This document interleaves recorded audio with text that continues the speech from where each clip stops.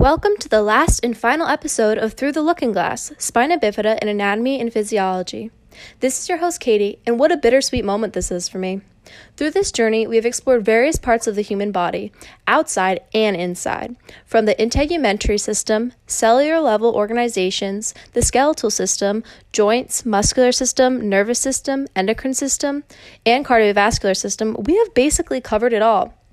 But we still have two more topics today that we'll be covering: the respiratory system and the urinary system.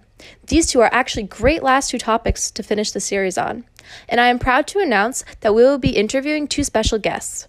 These two are doctors who I will be interviewing. The first being a pulmonologist and the next being a urologist. We wanted to save these special interviews for last and hope you enjoy. Shall we get started? For our first special guest of the series, I'm going to be introducing you to Dr. Julia. Dr. Julia is a pulmonologist who can help us break down the respiratory system and especially its involvement with spina bifida patients. So, are you guys ready to meet her? Oh, here she is now in the studio. Welcome, Dr. Julia, and thank you so much for coming down to conduct this interview with me. I have lots to ask. First, could you please tell me a little bit about your area of work and what you do? What exactly is a pulmonologist? Hi, Katie, and thanks so much for having me. I'm a pulmonology specialist of internal medicine or pediatrics, specifically dedicated to studying and diagnosing problems in the respiratory system. These include the lungs and other organs whose function is to help you breathe properly. Pulmonologists can also continue specialties in their career by specifically managing certain conditions or concentrating on definitive patient stats. These subfields within the study of pulmonology consist of sleep-disordered breathing, critical care medicine, interstitial lung disease, obstructive lung disease, lung transplantation, neuromuscular disease, and interventional pulmonology. Interesting. I had no idea how wide the range of subspecialties there are in the medical field, especially ones you can build off of, which in turn leading to a whole different area of study. Great to know, doctor. Now, since we are a podcast all about spina bifida, do tell me, what kind of respiratory problems do patients with SB experience? As a pulmonologist, I can say that as of now, we are still in the beginning stages of discovering exactly how and why some patients with spina bifida are prone to illnesses of the respiratory system. But what we have found in these patients is that scoliosis, Chiari brainstem compression, or weak abdominal or chest muscles can hurt one's breathing capacity. Specifically, obstructive and central sleep apnea are very common conditions that arise as a result of spina bifida and can lead to long-term damage to the heart and cause extreme daytime sleepiness. Wow, I never thought about the consequences that spina bifida can have on one's breathing. But here's the thing, I still don't understand how this happens in the body. Let's zoom in on sleep apnea and how it affects spina bifida patients, especially in the respiratory system. What are the inner workings? Give the audience a brief overview of the relationship between the two, if you would, please. Sleep apnea can be caused by an array of medical health problems, including those with spina bifida.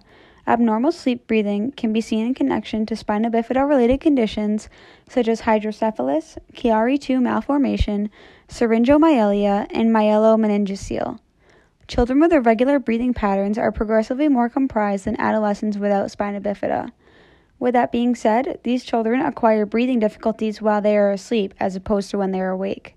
This occurs mostly in a part of the sleep cycle known as REM sleep, which is rapid eye movement, where some of the respiratory muscles are most relaxed.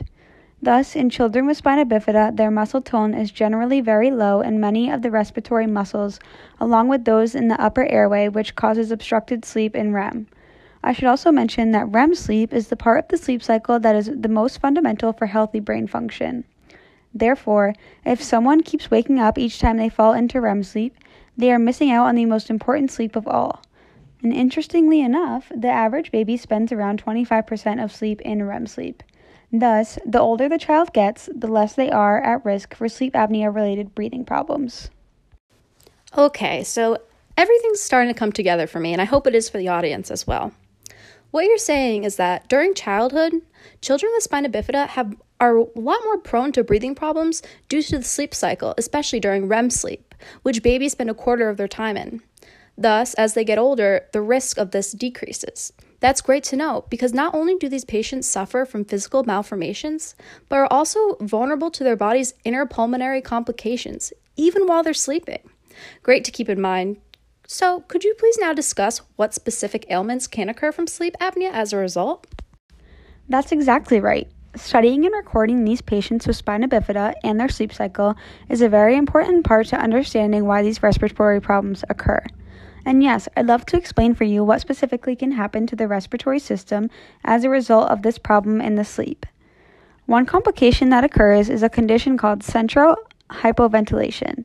This is a disorder of the autonomic nervous system that affects the breathing.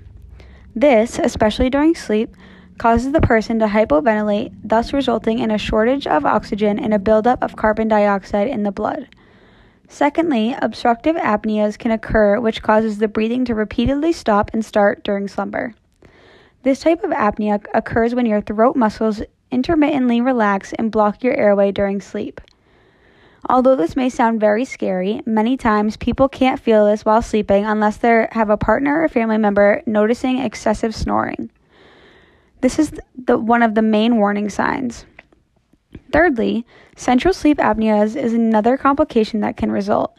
Central sleep apnea occurs because your brain doesn't send proper signals to the muscles that control your breathing. And finally, a combination of the obstructive apnea and central apnea can also be the result. What happens inside of the body when a person is having these breathing problems during sleep? The oxygen level drops too low, they will wake up so that he or she has more control over their breathing and can get more oxygen again. What are the physical symptoms the body experiences as a result of sleep apnea?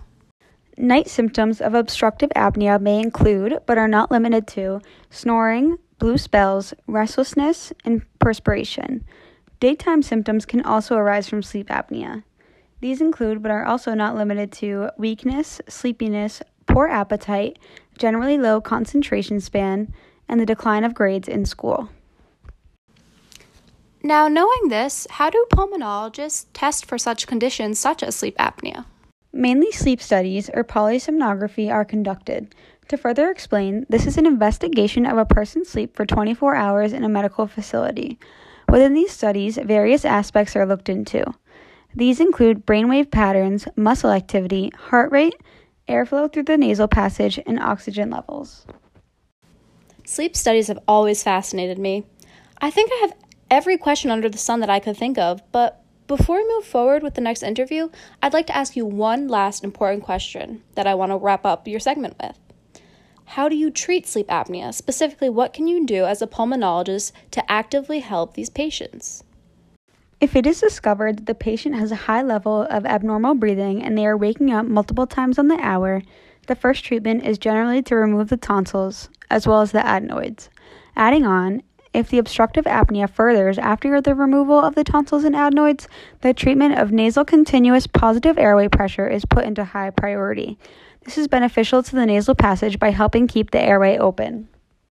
Wow, a pulmonologist has a lot of important jobs that plays a key role in treating conditions that involve the respiratory system.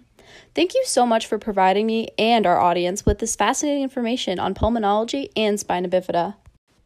You're very welcome. It's been a pleasure sharing all this information that I have to offer. The last special guest that we have in the studio today is urologist Dr. Megan, and here she is. Hi, Dr. Megan.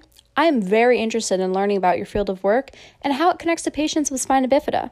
First, could you please tell our audience what a urologist is and what they do in this field of work? Thanks for having me. Happy to be here. And yes, I would love to inform the audience about what I do. In order for you guys to get the most out of this interview, I want to first briefly go over the function of the urinary tract system. After all, it is my area of expertise. Let's first start with the parts of the urinary system. The urinary tract system is made up of 2 kidneys, 2 ureters, the bladder, and the sphincter muscle. Specifically speaking, this muscle runs the show where it oversees the flow of urine as well as the urethra, in turn delivering the urine to outside of the body. Secondly, let's consider the kidneys. The kidneys are used as a type of filtration system for the blood as well as construct urine. In turn, the urine that was made travels from the kidneys to the bladder via channels called ureters. When the ureters and bladder are simultaneously bonded, one-way valves exit in order to halt the urine from traveling towards the opposite direction and into the kidneys. Additionally, the bladder is now carrying this urine and subsequently releasing it by the way of urethra every 120 minutes or so. In a conventionally functioning urinary tract system, when the urine fills up the bladder, it expands itself in order to store continuous amounts of urine at a low bladder pressure. How does your bladder know when it's full? You may be asking yourself now. Well, the same as you would know when your stomach tells you it's full. A message is transmitted to the brain. Speaking of which, these signals from the brain then communicate with the sphincter muscle, advising it to soften as the bladder muscle simultaneously contracts. This is so the bladder can empty itself. On average, someone can wait until it is the right time for them to empty their bladder due to the body and brain's fascinating mystery of communication. Wow, I'm sure many of us wish our significant others had these kind of communication skills that our brain has with the body, but unfortunately we can't have it all. So let's move forward, and I want to ask you, what do you do as a urologist, Dr. Megan? Be more specific with me. Very good point indeed, Katie. In my field of work, I am a clinician that specializes in the conditions of the urinary tract system that I just gave you a brief synopsis on. Something you may not know about me and those in my field of study is that I also work with the male reproductive system. Patients are typically sent to me with a referral from their PCP or primary care physician who are under the suspicion that they may require a urologist opinion or treatment plan due to afflictions of the bladder, urethra, ureters, kidneys, as well as the adrenal glands. As a urologist that specializes in pediatrics as well, we are taught that in this job our goals are as followed. 1 is to make sure that the kidneys are working well and prevent damage. 2, to help the child empty the bladder as effectively as possible. And 3, to help the child stay dry throughout the day and night. I just loved how you explained in detail how the urinary process works. Now I can see exactly why doctors would be referring patients to you, especially with their urinary concerns. You're definitely the person for the job. Thank you for that mental picture that you so thoughtfully painted. Moving on to the star of the show, spina bifida, could you now enlighten our viewers on the correlation between the urinary system and spina bifida? More specifically speaking, let's gear our center of attention towards the infant and adolescent population with SB. Yes, I sure can. Unfortunately, in the past, kids who had spina bifida were getting frequent urinary tract infections, leading to life-threatening kidney disease. Fortunately, as of late, urological treatment plans for kids who have spina bifida has made a turnaround for the better. In doing so, our focus is to prevent the kidney disease from beginning in the first place, and in doing so, we have made generous advancements in helping patients all around the globe. Those sound like some big steps for the medical field. Well done. Now, with that being said, how are these children with spina bifida being affected internally when it comes to their urinary tract system? That's a great question and the gateway to the topic I want to talk about next, the kidney and bladder functions of children with spina bifida. Typically, the majority of infants who are born with spina bifida have full kidney function, but it is important to understand that perfectly functioning kidneys can backtrack and actually reverse into a variety of urinary problems for the child. One of these common afflictions is what we call neurogenic bladder. Remember how we just discussed communication between the brain and the body that tells the bladder when it's full? Well, within the neurogenic afflicted bladder, the child's mind and body communication is not functioning as it should be, thus causing the child to typically be completely unknowing to the fact that their bladder is full and many times can't even empty the bladder as well. If the bladder is not emptying in the correct manner, thus evoking conditions such as urinary tract infections and impairment in the kidneys. In my studies, I came across a statistic that many of you may be completely unaware of, and that is about 5% of kids who have spina bifida can go to the restroom and empty their bladders without requiring any help. I found this to be especially interesting that so much of our day we spend using the bathroom without thinking can be such a struggle for others. So what you're saying is that 95% of SB kids are unable to successfully use the bathroom without help? Wow, that's such a high percentage. Hopefully, as studies and research progresses, we can bring that number way down. You have all this knowledge and experience with SB kids and urinary problems, but how do you test for them? And what kind of things are you looking for within these tests? Children with spina bifida are in need of consistent and plentiful assessment and monitoring of the urinary tract system. Some of these tests include a urinalysis and urine culture, which checks for infection, various blood tests to evaluate the kidney's function ability, renal and bladder ultrasounds, and urodynamic studies. Within these assessments, you can think of us as an investigator looking for clues to solve the crime, or in this case, to figure out the best treatment plan possible for the patient.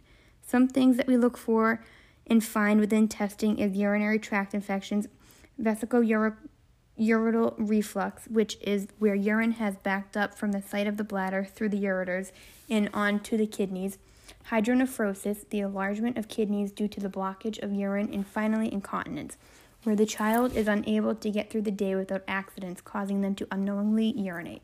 This is not only a physical problem for the child, but can affect their self-esteem due to embarrassment and feelings of shame. I can't imagine. That must be extremely hard for patients out there whose kids are not only physically impacted, but mentally impacted by their inability to have a normal functioning bladder. This leads to my next question. What treatment options do you offer for children who suffer from problems in their urinary tract? Like for most things, various ages means different treatment plans as well as the severity of the problem.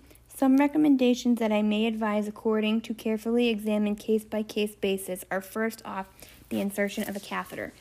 A catheter is a gentle tube placed into the bladder which assists in fully emptying the urine. This is a multi-beneficial procedure that intercepts the start of an infection, decreases excess stress on the bladder, and helps prevent any leakage throughout the day. Next, I can also prescribe various medications that aid in the healing of an infection. These medications include, but are not limited to, bladder relaxants, as well as medication that lessens or stops excess bladder leakage. Our final and last case scenario for a treatment plan when medications and catheterizations are not effective to the child, as we hoped, is a surgical intervene. For our surgical procedures, it is important to know that some are only temporary fixes, but some of those are permanent as well.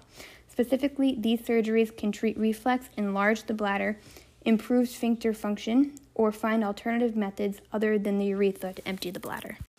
The number of options that the medical field comes up with to treat not only this condition, but many others, always shocks me as the years pass and the medical field advances.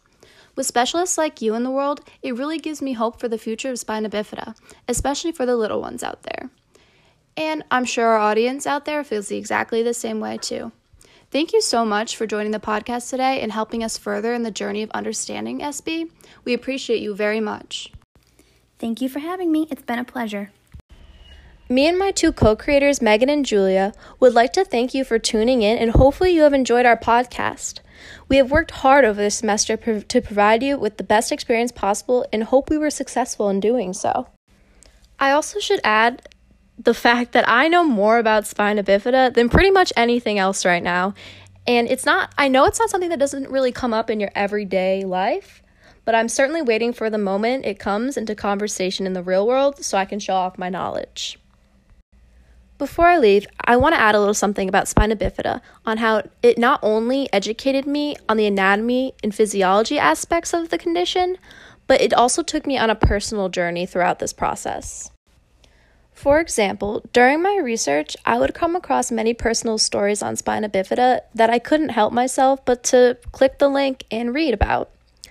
They really touched me emotionally and made me glad that I had the ability to learn so much about the condition. I've learned that it's much more than a condition, actually. It's a community of people who are banded together, who want to educate others and encourage those to ask questions. Whether or not you may look different or have varying intellectual capabilities in comparison to others around you, we are all human and want to be treated as anyone else.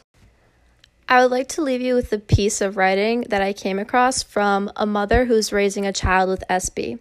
This was advice from her giving other parents who may have children with spina bifida or expecting a child with spina bifida to realize within their life and when their child is growing up. This is the quote. "If I knew then what I knew now, I would not worry nearly as much about the extent of his disabilities. I know now that no matter how many times the child's doctors may tell you he will not do this or that, your child's main goal in life will be to prove to everyone that they can do it. Do not assume that your child cannot do something, assume that they can. You do not want to look back and realize that with a little bit of hope and faith, he could have accomplished anything." We are going to leave it at that, and that's a wrap for the series. Thanks again for your time, and hope you enjoyed learning about spina bifida as much as we have.